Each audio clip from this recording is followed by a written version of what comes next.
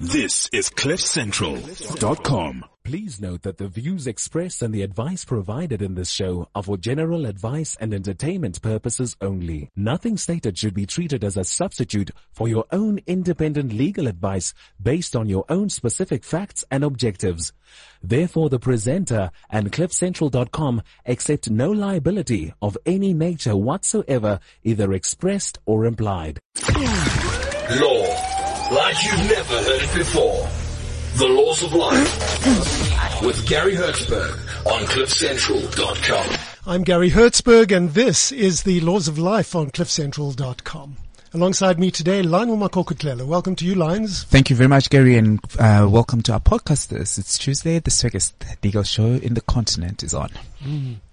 Today's show, Lions, is about early release of our prisoners, and in Afrikaans they call it die gevangenis, which is quite a scary word, isn't it? Yes. Gevangenis It sounds so a prison. rough. Yeah, that's really what it is, right? You must rot in gevangenis. Anyway, the question we're going to be asking today is, how long should a prisoner serve before being released? I guess it depends on the case. Right now, Lines, I think you know that rape and sexual abuse of our children is very prevalent. Certainly. And, you know, when we think of the dross rape of that little girl in the restaurant bathroom alone, it's enough to make us South Africans sick to the core. Certainly. The question we're going to ask you really, and this applies to everyone, and our listeners will want to contribute on this one, should monsters like that rape little girls, and it doesn't matter what, may murder a loved one, whatever, should they be released early? Or should they stay in die gevangenis, in the prison where they belong? It's a very emotive one, but I guess this is where then the law comes into the picture, and I don't know what the law says in this regard because we don't deal with criminal matters. But I'm very curious to actually find out what is actually the position of the law in regard to early releases of prisoners who actually have committed crime. But the reality of the matter is, if they were to be released, what sort of message is it sending to the public? Because then again, it just seems like some animals are more equal than others. Why should they be released, not serve the full term? But again, as I said, law is quite a very complex. No, the law on this one is very interesting. We're going to talk about it later, Lance. I think you'll remember, and we've done this before, this show, not in this format, but we have interviewed a number of women. They're now women. They were little girls when they were raped. By the infamous tennis player Bob Hewitt. Yes. They were 12 years old, two of them. He raped them. He was supposed to be coaching them, and he raped these little girls. And right now, we're actually pleased to report that Bob Hewitt right now... He's in the jailhouse now. He's in the jailhouse now. He's in the jailhouse now. He's in the jailhouse now.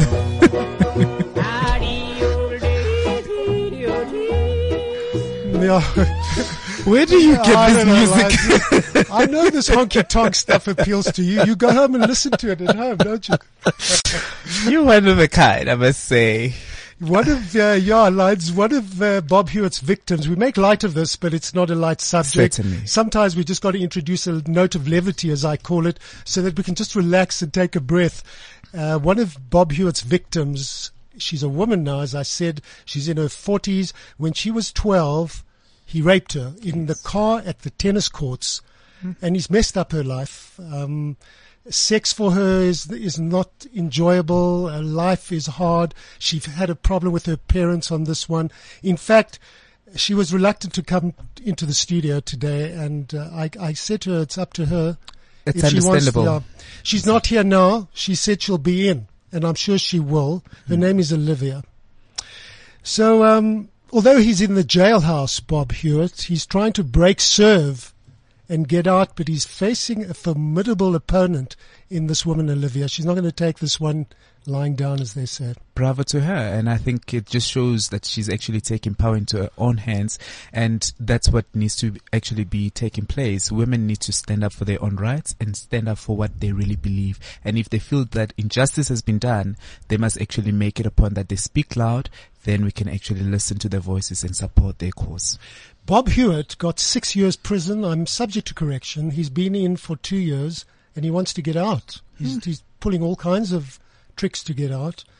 And Olivia and 2 of the other girls that were raped and abused have consulted with a wonderful man. He does all this out of the goodness of his heart. He doesn't charge them for it.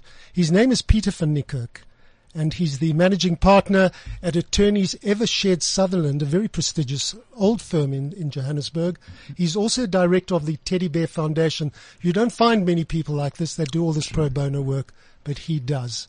He's today accompanied by his candidate attorney, Georgia Barnard. Welcome to you both, and many thanks for doing this.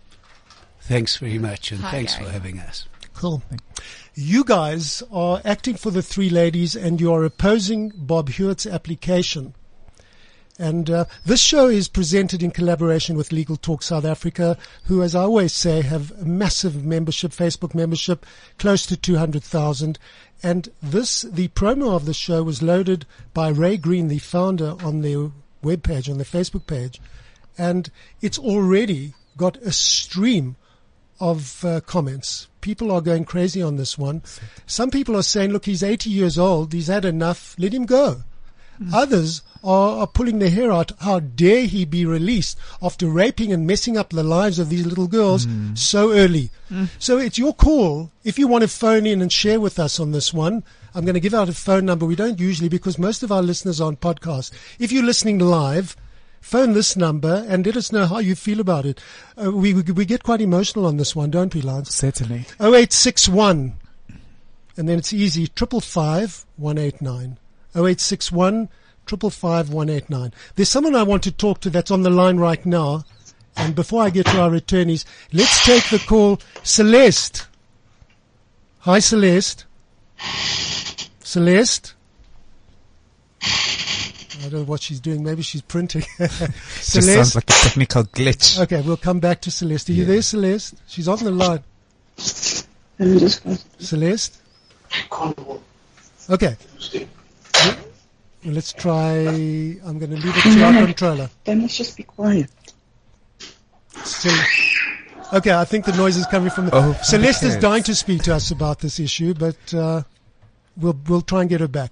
We'll hold this one. Try again. See what you can do. Yeah. It would be nice to speak to Celeste. No, certainly. Let's talk to our attorneys before Olivia comes into studio. She's maybe hiding around the corner and listening on the side. I'm sure she is. Peter van Niekerk, you've known about this case for many years now. This first came to the fore a number of years ago when I think, I'm talking from memory, there was a journalist from the Boston Globe in the USA that picked up the story and he ran with it, and then he came to South Africa. Bob Hewitt was a star at that time. He was a member of the International Hall of Fame for tennis players.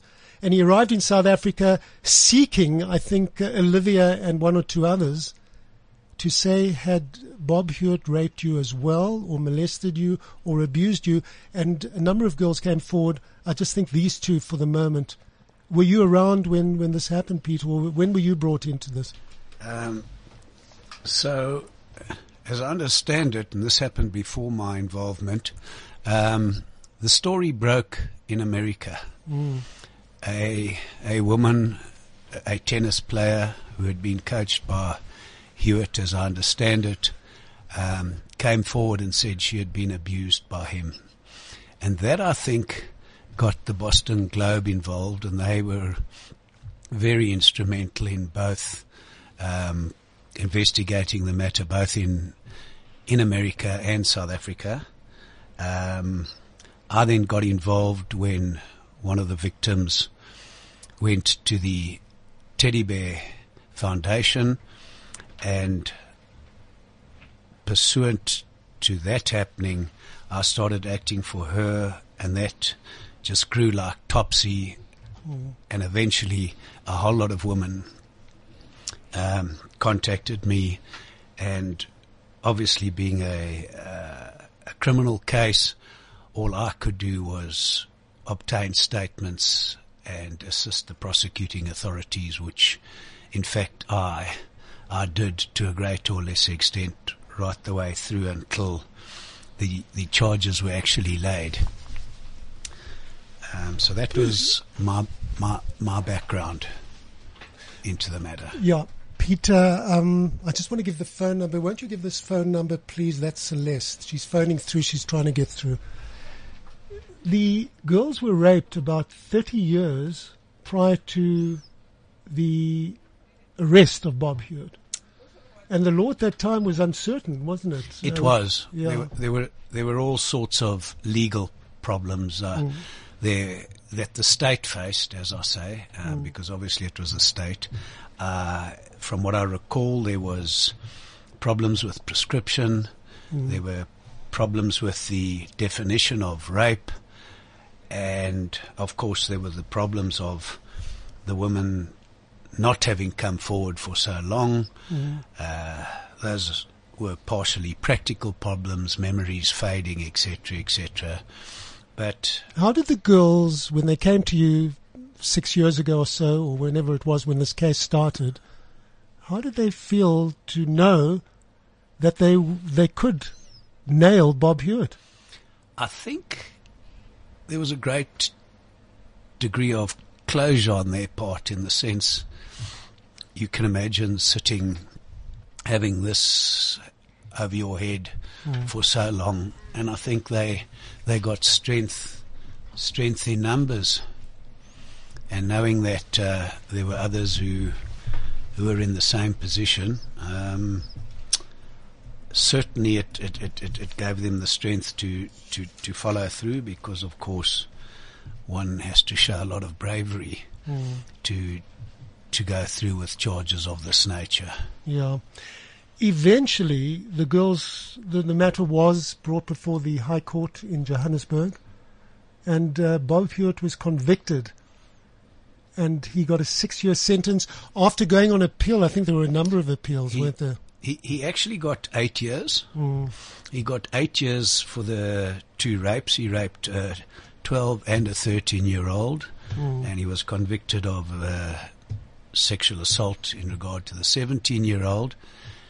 He got 8 years. 2 of them were suspended, provided that he paid, I think it was 100,000 Rand to the, I think it was Department of Correctional Services.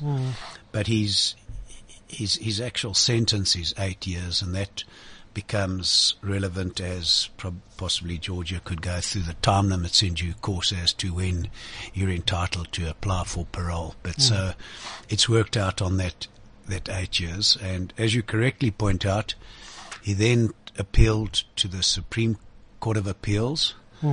That was dismissed. He then went to the Constitutional Court, and they in turn dismissed it on the basis that his chances of, his prospects of success were bad. I also believe, and I think Olivia told us once, that he was sued in the US by one of the girls, because there it's much easier to sue for punitive damages, for the hurt that you've sustained. I think it ran into millions. I don't know whatever happened to that matter. Would you by any chance know? I don't. I also heard that one of the victims, not in the South African case, had sued him and done so successfully, but I'm not on top of that. I just want to check, is Celeste back on the line, because she's, is she there for us? Celeste, we're going to talk to you now. Celeste? Hello, can you hear me? Yes, we can. Hi, Celeste. Where are you from? Where are you calling from? I'm in Kimberley. Oh, of all places. Okay, cool. Of all places. Yeah. What's the weather like there? It must be hot. It is very, very hot. So you're a great supporter of Olivia, and I am. I know you've said that she fights relentlessly for her rights, which she does. How do you feel? Yeah. How do you feel about all this? Yeah. How do you feel about? Go ahead. I think the thing is that people very seldom understand how much survivors of abuse go through and how much of a journey it is for them for the rest of their lives. And I'm speaking from experience from myself, although I'm very different to Olivia because she had the gumption to go to court and I didn't do that. But it takes a huge toll on a person and you get re-traumatized over and over again. And I think that people don't understand that it's a life sentence. I don't think they get the depth of that. Yeah. And that, you know, you can put someone in jail for however much time, but for us, we go work through the process of healing for the rest of our lives.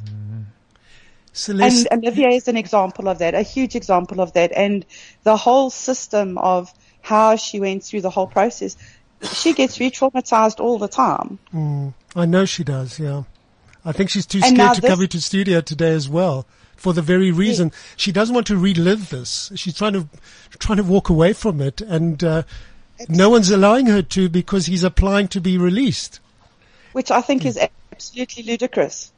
Well, let me ask you. Let me ask you this question. He's a man of 80, I guess, somewhere around there. He's been there 2 years. The counter argument to all this is enough, not enough. How much retribution should there be? How long should he sit? Well, what harm is he going to cause? Yeah. Go ahead. From a survivor's perspective, because our organization, the organization that I'm with, that I founded, we are survivors for survivors. That's how we work. And this is my perspective. Olivia has served how many years already? She will carry on serving until she can heal all of this, which takes a very, very long time. And speaking for myself, I don't know if there's ever completely healed because you keep having repercussions. Yes, he was old when he got to court. Yes, he was old when he was sentenced. And that was taken into consideration in his sentence. And we believe, you know, no bail, max jail. He must spend his time there. He must do his time. Because that 6 years is nothing in comparison to what the girls, the survivors that he hurt, what he did to them. It's nothing. It's a drop in the ocean. And the other thing is, you know, he needs to at least show some remorse as well, which would be good. Yeah, he's shown no remorse. Isn't that the argument here? There's no remorse. Absolutely. Yeah. And I think the thing is people are getting like all emotional about his age. And it seems to be a trend in South Africa that we have this thing about the perpetrator, the perpetrator's age, you know, the perpetrator's circumstances. I shame the perpetrator. But what about the survivors? I don't think survivors' rights are taken equally in, you know, their human rights. I think the human rights of the perpetrators are taken more seriously than the human rights of the survivors. And we've seen that in other cases that have been going on now. Celeste, you talk to us about your organization and the petition that we want people to sign. Tell us all about that. Yeah. Okay, so our organization is Optimistic Bikers Against Abuse. We've been around since 2011. Our organization came about through my journey to healing. And then we were a whole group of friends and we started a real organization because we saw the demand. So we work on a survivors for survivors basis. We take on activism cases like this where we'll do petitions and that. But we also do hands-on healing with survivors. So we walk a healing journey, give tips, emotional support, advice, you know, when do you need a lawyer, when do you need a psychologist, that kind of thing. And we do education as well. So we're a very small organization. We do a lot of our work online because we are based in Kimberley. But we travel. So I go where I'm most needed. And then with a petition like this petition is so that he doesn't get his sentence commuted to community supervision. Because I don't see why he should. I mean, I don't see one good reason why his sentence should be commuted to anything. He hasn't even served half his sentence yet. Absolutely. Tell us about Mini Me Too. Hashtag Mini Me Too. Yeah. I actually really love the hashtag Mini Me Too campaign because I'm a survivor of child abuse, child sexual abuse, as well as other abuses that go with it. You know, it's never one thing only. You know, there's a whole lot of stuff that interlinks. So I'm a survivor myself. And when I was young, there was no way to speak out, but I had different circumstances. So I was in circumstances where some people actually knew and just didn't do anything about it. So I think the Mini Me Too campaign is really great because it addresses, although it's Mini Me Too, it addresses parents as well. And it's saying we need to be responsible for our kids. We need to make an environment where our children can speak out. Because it's not that easy to speak out. Even if you tell your child they can speak out, it's difficult. So I think, it's a really good education campaign, not only for teenagers who can then speak out, but for parents to be aware of where the dangers for their children are coming from. Cool. Celeste, if anyone listening wants to get hold of you and your Bikers Association, do you have a website or something or Facebook page? We do. Yeah. We do. Our website has got a few issues at the moment, but Facebook is up. On Facebook, we're Optimistic, and it's spelled OPTIMYSTIC, MCC. But if you search Optimistic like that, you'll find us. And they can phone me anytime. So I can give my number, which is 071-427-0187. Okay, that's the voice of Celeste. What's your surname, Celeste? Low. Good. Okay. Low. Many thanks, Celeste. We appreciate this. Absolute The pleasure. petition, we know where to go. Does everyone? Yes, and the link is on our website.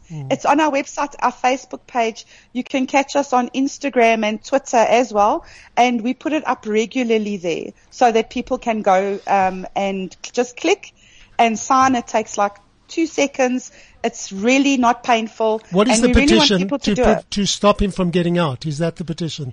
The petition is actually, and so that he doesn't get community supervision. So we want him to stay in jail because he needs to stay in jail. He needs to understand that he cannot trivialize what he did, and we feel that if we can make people understand this, that letting people out of jail early trivializes their crime. We don't want that. We want people to understand that if you hurt our children or you murdering our women or even if you're murdering our men, let's face it. Absolutely. If you're doing this kind of thing, there's going to be no quarter given. And you need to have a sentence and you're going to sit there. If it's 25 years, you're going to sit for 25 years because we don't want to hear your whinging. We don't want you to be doing these things. Yes. I think the statistics are too high for us to have all of this let out of jail for free type of thing. We can see it with bail as well. Okay. I mean, if we let out people on bail and then they go and commit the same crime again. Good. It's crazy. Good stuff, Celeste. Keep going. Many thanks for this. We Absolutely. really appreciate it. Yeah. Thanks for having me online. Yeah. Great. Lovely. Now we've got good Awesome. news. We've got Wonderful really day. good news. Someone's just walked into our studio, and let me tell you about this girl. This girl's on fire. This girl is on fire. This girl is on fire. She's walking on fire. This girl is on fire. This is the girl, Olivia. You're on fire, Olivia. Welcome. Hi, Gary. Even, you made a late statement, but good to see you. I'm so pleased you Thanks. walked in. Yeah. Thanks for having me. This is your anthem, isn't it? It is indeed. Yeah. I picked it up somewhere. This girl is really on fire. And I know you're trying to shy away from this in a way because it's hurtful, terribly hurtful, isn't it, to you? Yeah, I'm just sick and tired of it, to be quite honest. You'd actually like to just walk away from it and just leave me alone kind of thing. But you can't because this man's trying to get an early release, and unless you oppose it, he's gonna get a release. So what's the answer? Gary, Yeah. when I was a little girl, he taught me that I get every single ball back. Well, that's going to be the lesson he's going to regret teaching me. I will get every single ball back and I will hit that last ball. You're going to smash him out of court. You're going to hell yes. serve one ace after another. Indeed. Talking of aces, we have your attorney in studio today. As we introduced earlier, you guys, through Peter, your attorney, and his candidate, Georgia, you are applying to oppose this application. Yes, we are.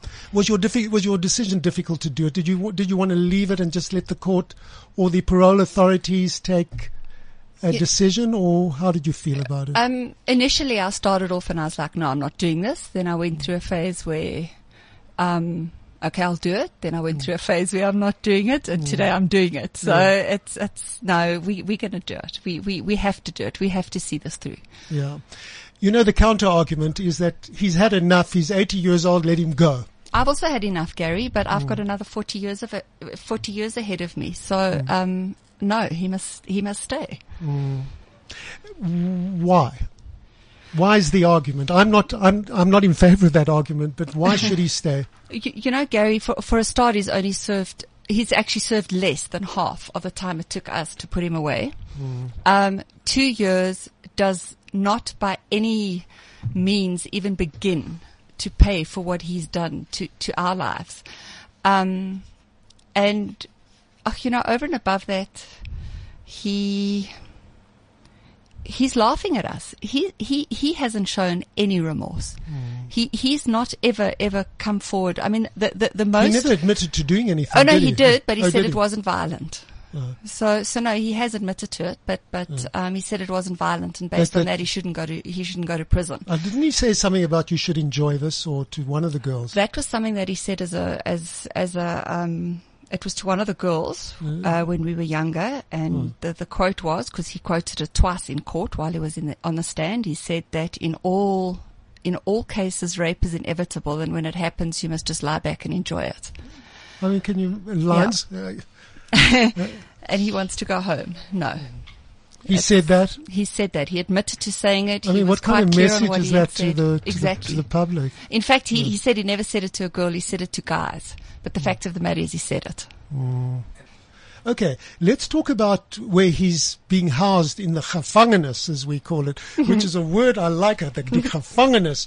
That's where he is. St. Albans Correctional Centre in the Eastern Cape is renowned for being one of the toughest, most notorious prisons, home to over 3,000 inmates.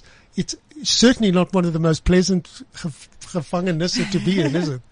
Well, he's in frail care, so, you know, as far as I understand, he's on his own in a cell, and he comes out for an hour or two a day. That's what I've been told. I don't know how true that is. But I think he's living the life. I think he's got it okay there. I don't think he's struggling. You haven't spoken to his family or his mother, his wife or anything? No, thank you. No. Have anyone tried to contact you? Actually, no. They've been very, very, very quiet. But a lot of people crawl out from all over the show every now and then, and I get some feedback. But no, nothing. Okay, let's talk a little law, because I think our listeners want to know, what is this parole and early release? How does it work? So, Peter, you're going to take us through. There's two aspects of law that I know. One is parole, and then the other that I think he's applying for. Who wants to take us through what the other is, Georgia or Peter, or who wants to start off? Perhaps let me just tell you the difference in the various early releases, and then perhaps Georgia can take you through the time limits. So there's a difference between parole, which is early release, and correctional supervision, which he's applying for, which is really a conversion of the original sentence to, for example, house arrest. And they legally very different animals because they've got different procedures and different time limits. George will take you through why he's applying for correctional supervision, because let's ask Georgia that one. Why correctional supervision? Is that more advantageous for him as opposed to parole? So he's applying for correctional supervision because it is possibly the earliest thing he can apply for to try and get out of jail. So if you apply for correctional supervision, you only have to have served a quarter of your sentence. So because Bob got 8 years sentence, 2 years suspended, he's now served a quarter, and so he can apply for them to convert his sentence. He would only be able to apply for parole after serving half of his sentence. So who would want to apply for parole then? Why wouldn't everyone apply for correctional supervision if it's only a quarter? I think just because then you would have to go through the process again of trying to apply for parole. Correctional supervision also, this only applies to, because his sentence, he got sentenced to over and above 5 years. Okay. So if your sentence is more than 5 years, then you can apply for correctional supervision? Yes. After a quarter? Yes. So a murderer, rapist, whatever it is, a hijacker, these monsters that are roaming our streets, that are put in the gevangenis, can get out after a quarter on correctional supervision. Yes, but what does it mean, correctional supervision? So correctional supervision, they call it a community-based sentence. So you're supposed to serve out your sentence in the community under house arrest. Sometimes you're not allowed to leave your magisterial district, have to do community service programs. Can you go to bowls, and can you go to play cricket, and can you go to movies? No, it's you got to sit in your house. Yes. And you have to do quite rigorous treatment programs, community service programs.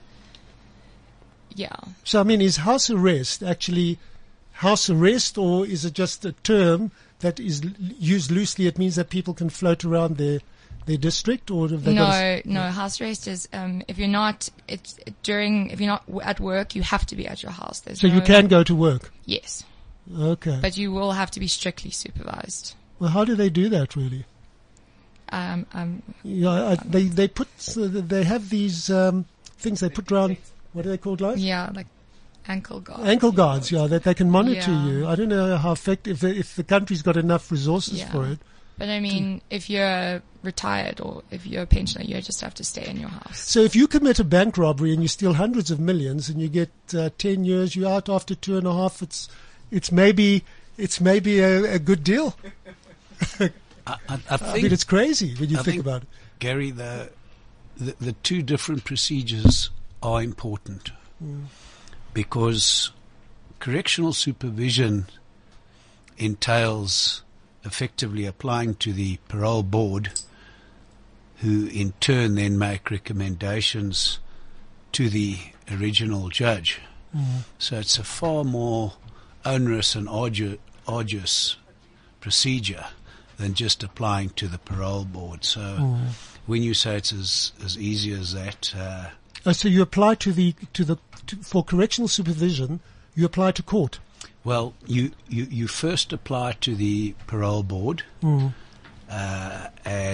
that the victims, which we can maybe touch on later, get given the opportunity to make representations, etc. But the parole board then, after hearing all the representations, then refers it back to the original judge. And if he's dead after 20 years or 10 years? Who the judge? Yes.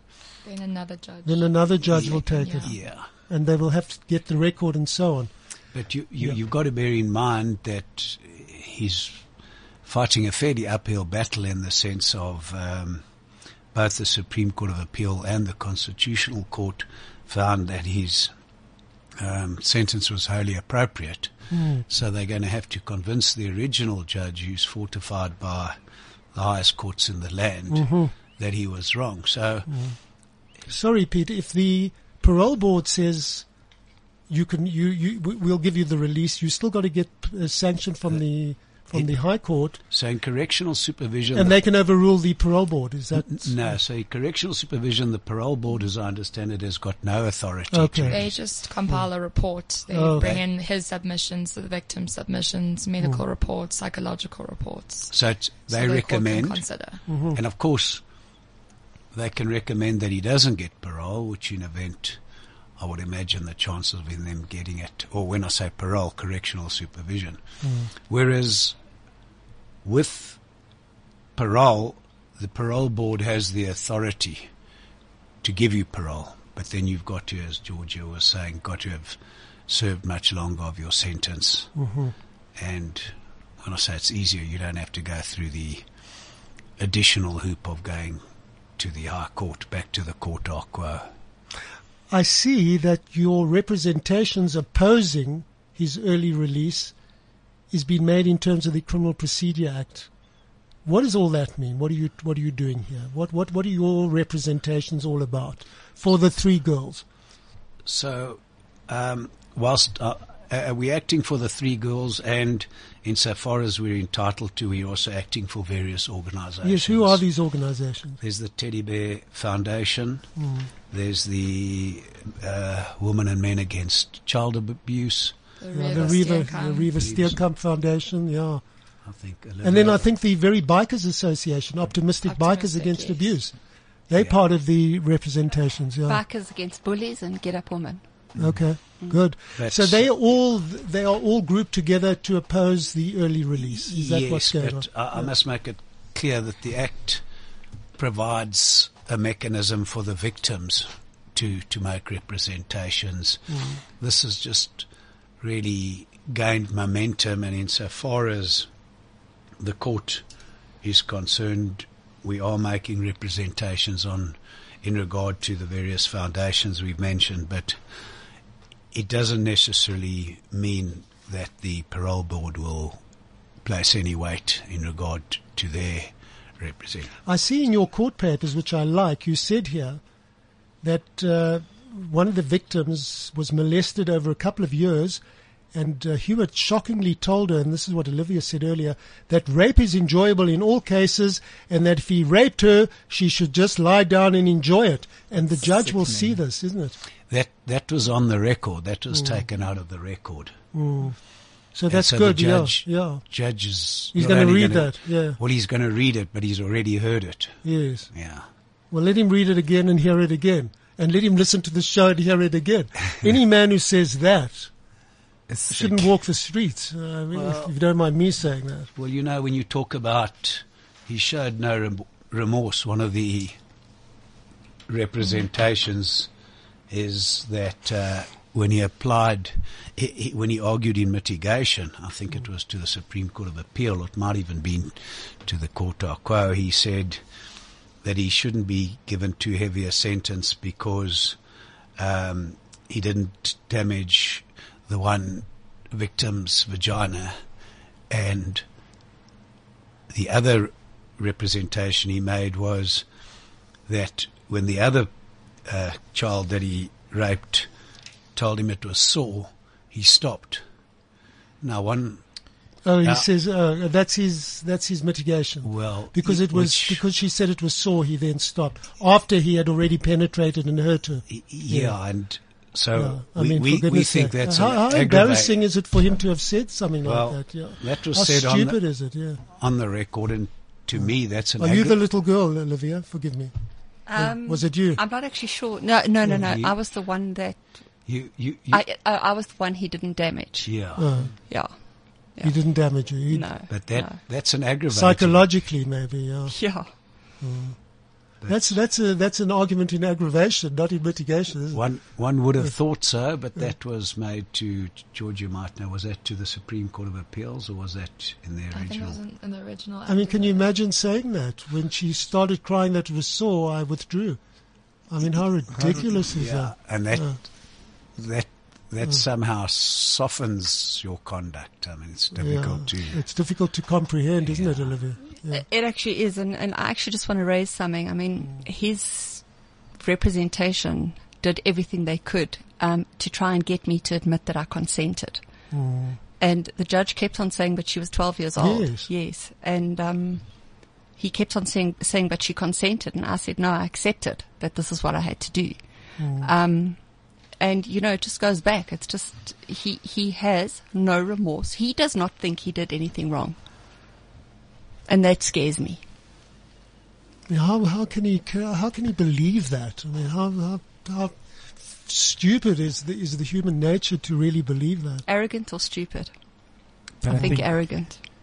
It gets to a point where people tend to lie to themselves and they start believing their own lie and think that every single person would be convinced by their lies. So this is basically one of those psychological mind game that people trying to play. Well, 100%. I mean, he at one point, I think he thought he might have even owned us because he said that he was being a fatherly figure to us, which means that he had identified that we did not have good relationships with our parents or our dads. And, it came out, it was very clear that he was being fatherly towards us. I know that from a parole point of view, you sit round a table actually, the victims and the prisoners, and you confront one another. You can actually talk to one another. You can engage. You can say what you like. Is this what's going to happen in this case, or is it going to be on paper only? Excuse me, we'll ask Olivia the same question. Would she like to sit in front of him and talk to him about this? Well, in this case, it's on the papers only. So the victims will make their representations. He's obviously applied, given his reasons. And as Georgia mentioned, I think there's psychologists' reports, etc. We haven't been given access to any of that. But then, having regard to all of those various factors, the parole board. So there's no. We've spoken to the area commissioner, and he did say that when the application is heard, if the victims would like to make an oral representation, they can apply for that too. How do you feel about that, Olivia?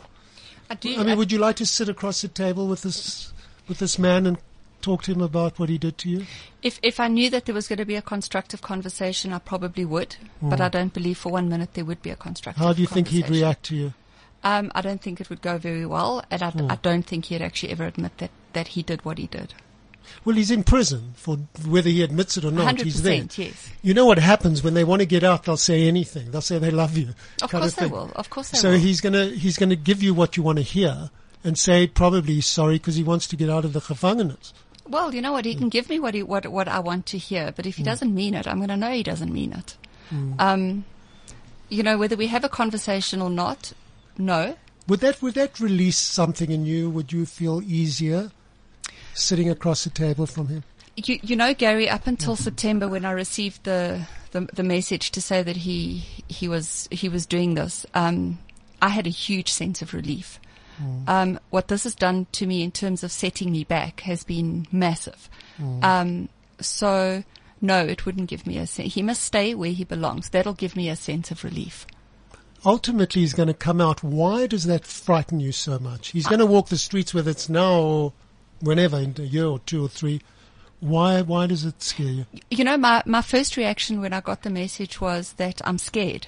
And I am scared of him. I'm terrified of him. But he's not going to come after you. Sure. He might, but I wouldn't put it past him to send somebody. It won't, you know, I've got recordings of where him and his wife threatened my life and they threatened my child's life. And I take it seriously. He could do it now from prison if he was going to send someone else after you. He I could. just don't want you to be scared of this process. I am. I want you to you have to deal with it. And I know that it's affecting you. And I've seen some of the writings, your writings. And I know you're hurting like hell. And you're doing so well. You have been doing so well. You're really a girl you on make fire. Me cry again. No, but you haven't. Tell us about your tennis career Hold on, and your job. go. And I just want to hear the good things as well. Let me just go back a step. You know, I feel a lot better now that I know that it's going to be heard in Joburg, number one, and that it's going to be heard. I feel a lot better. If it was just a written submission and it was some random people making a decision on my emotional stability and the future of me, I didn't feel good about that at all. I feel a whole lot better now that I know it's going to go through a proper process because again, I have a voice. And that's very important. It's when we don't have voices that it doesn't work out well. Yeah. So yes, I'm happier that it's going forward in the way that it is. Tennis is great. Work is fantastic. Life is good. I want it to stay that way. I don't want to have to be re-traumatized and re-victimized. Is this a bit of a trauma for you to sit here and talk about it? Not so much sitting here talking about it, just in general, it's a trauma. I'm back where I was 3-4 years ago. It's a bit of a setback. I know you're trying to. At some point, you said you don't want to come into studio. I didn't. No, I didn't. I think today you came in late because you couldn't face it, and I think they dragged you in here. Sure. You were relentless. I'm doing this because you love me. I know. Truthfully, I just want the best for you. I know, and Gary. if people will support you and rally around you and oppose this thing and be there for you, which they are, this is going to make it a lot easier. Because unfortunately, you have to deal with this. I mean, I don't have to lecture you, but I do, Gary. And you know what? I'm going to do it because it's not only just for me. It's for my grandchildren. It's for all the other children out there. Tell us about your grandchild quickly. I have 2 of them. One is 6 and one is 4. They live in Knysna with their mom and dad. They're growing nice and big, and yeah. How do you feel about this, Georgia? What do you think is going to happen? How's it going to play out in court or at the parole hearing? What do you think will happen? Well, I think what needs to be mentioned in the Act, and they've said in the directives to the Act, is that this process is very victim sensitive. And with all the officials we've dealt with, they do really care about what the victims feel about it, what they have to say. They have to give an impact statement, what this has done to their lives, and why they do think that he should stay in jail. And I think that it is very geared towards how they feel. Obviously, they take him into account. But I don't know. I hope that our system, it seems like it's going to work. Yeah, well. Yeah, it should work. I'm hopeful, but yeah. Before we let you all go, and I know Olivia wants to clear out of here, on fire or not on fire, Peter, you want to sum up on anything on the law side?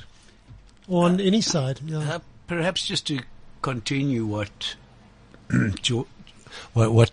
Georgia said about the being very victims-centric. She's quite correct about the parole board being very sensitive, and the Act provides that the parole board's got to take into account what the impact on the victims. But also, the courts give the impact of the victims and their views considerable weight. So, he's got quite a lot of hurdles to overcome because the court will, when considering this, take the victims. Pete, this is a very public case, and most people know about this. There are prisoners languishing in these prisons that may be applying and getting out, and they may be the hijackers who have hijacked, God forbid, someone close to us that you wouldn't even know about. And they're sitting 2 years out of 6 or 8, and they're out, back on the streets. So I kind of think this is quite a good thing for us, that we should be opposing these applications for early release. Although the prisons are overflowing and it costs us a fortune to keep the prisoners, and they claim to be rehabilitated, and there are wonderful things happening in the prisons from an educational and from a rehabilitative point of view. But we've got to watch out. This country's full of nasties. We've got to keep them in there if they're bad. Yeah, you need to consider the severity of the crime, which is something that the courts do. And these are very severe crimes. Absolutely. But I think just imparting your courage and your very nature of actually standing up for yourself, it's actually going to make a huge impact for the coming generation and women as a whole, because we understand that as victims and having to relive the trauma, it can be quite traumatic. So it's like double the impact of the trauma. But being able to talk about it and facing the very same person who thought they would take away your power and be able to speak truth to them, that on its own is powerful. And kudos to you and the many other women who actually stood up for themselves against this man. And we wish you nothing but love and the best for this. That's cute, Lions. Thank you. It is very inspirational. To all of you, to Olivia, do you want to end off by saying anything? I just want to thank everybody for all the support that I've been given. It's absolutely overwhelming. Thank you. Cool. You deserve it. No, we thank you, because without your voice, this wouldn't have been possible. Without your voice, we wouldn't be able to actually be in this position where we can actually talk about this and normalize it to simply say, women, it's time. Take your power into your own hands. Speak about the abuse and make it a point that it's known so that we can actually be there to support you. The support might come in the form of us talking about it. In some cases, coming to the court with you just so that at least we can really talk about this so that people get to be empowered. Because you'll never know how many women are going to listen to this and feel the courageousness of actually speaking truth to the people who actually did some deeds. For sure. Don't forget to sign the petition. And please sign my petition. Yeah, where can we find it on your site? You can find it on, it's open on my Facebook site. It's being shared through all the various organizations. We share it constantly. It's popping up all over. So if we the Google show. petition against Bob Hewitt's early release, or how do it's headed Stop Child Rape. Okay. Yes. Good stuff. Georgia Barnard, candidate lawyer. Well done. You're going to be a great little lawyer. You're tenacious. Good on you. And then to your boss, an old timer, old fox. Oh, Jakkals, they call him Peter van Nicker. Well done to you, Peter. Thank you for everything. And then to our special people, that's our listeners. Without you, we wouldn't do these shows. Many thanks for listening. To you, Lions, thank you. And till next week, cheers. Thank you, bye. Law, like you've never heard it before. The Laws of Life with Gary Hertzberg on CliffCentral.com.